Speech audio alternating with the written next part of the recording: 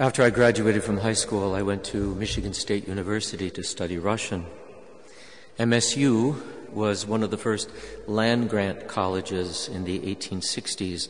Land-grant schools specialized in agriculture and the mechanical arts. So MSU, originally MAC, Michigan Agricultural College, and that is why it was often referred to as MU. There were 40,000 students, half of whom lived in dorms on an immense campus of 5,200 acres. I was in an accelerated Russian program leading to a master's from Moskovsky Государственный университет, MGU, the University of Moscow. We suspected that the program was funded by the CIA and that some of the professors were talent spotters, and our suspicions were probably correct. This was the height of the Cold War, and as we found out later on, the CIA was funding Russian programs throughout the country. There were 15 students in my class. Classes went for 4 hours, 5 days a week, 4 hours a day, 5 days a week, from 8 until 12, and another 4 hours of lab time were also required of students. I spent those long hours sitting next to a young woman named Penny, short for Penelope. She was completely blind and made her way around the campus with the help of a seeing eye dog, a German shepherd named Sparky. We learned to negotiate the 33 letters of the Russian alphabet, 2 of which have no sound but influence the sounds of the letters that come before them. She had to negotiate the same alphabet in Russian Braille. I don't think it would ever occur to any of us to ask her why she was blind. The apostles were not so discreet. The interrogative adverb why hangs over this Sunday's gospel. When they ask the question, why was this man born blind, the apostles are assuming that a physical defect, in this case blindness, implies a moral failure of some order. If this were anything but a homily on Laetare Sunday, we could spend a couple of hours profitably theodicizing.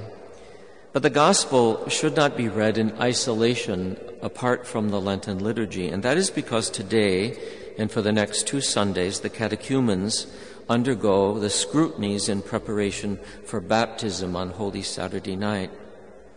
When these ritual exorcisms were reintroduced into the Church's liturgy in the late 60s and early 70s, they received a lot of resistance from clergy and laity alike who thought they were spooky.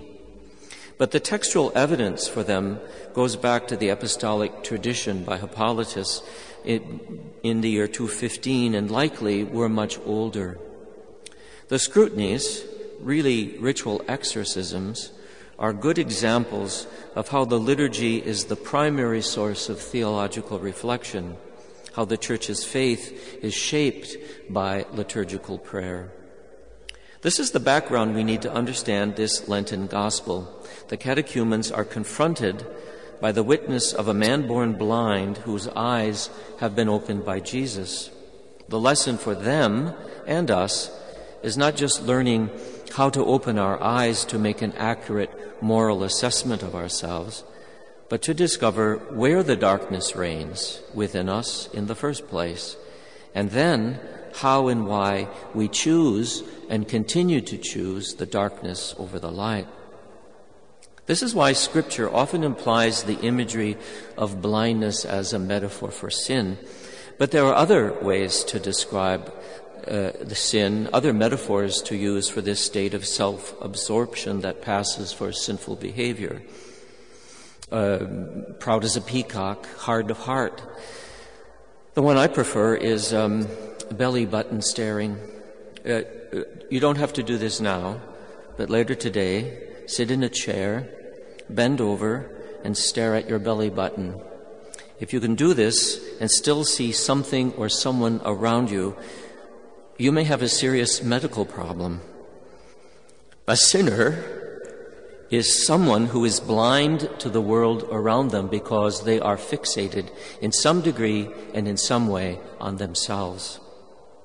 In the liturgy of these last Sundays of Lent, the catechumens are asked what they want to be freed from or what they want to be freed for. Their answers remind the assembly that we have all made our own personal pact with darkness. We have a lifetime of experience in avoiding the light. And it's only a small step from being caught in the sin to loving the sin that catches us. Why? There again comes the question. The moral blindness of sin remains a deep mystery, but today's liturgy offers at least the conviction that whatever the sin, Christ is there, reconciling, forgiving, and leading us to light.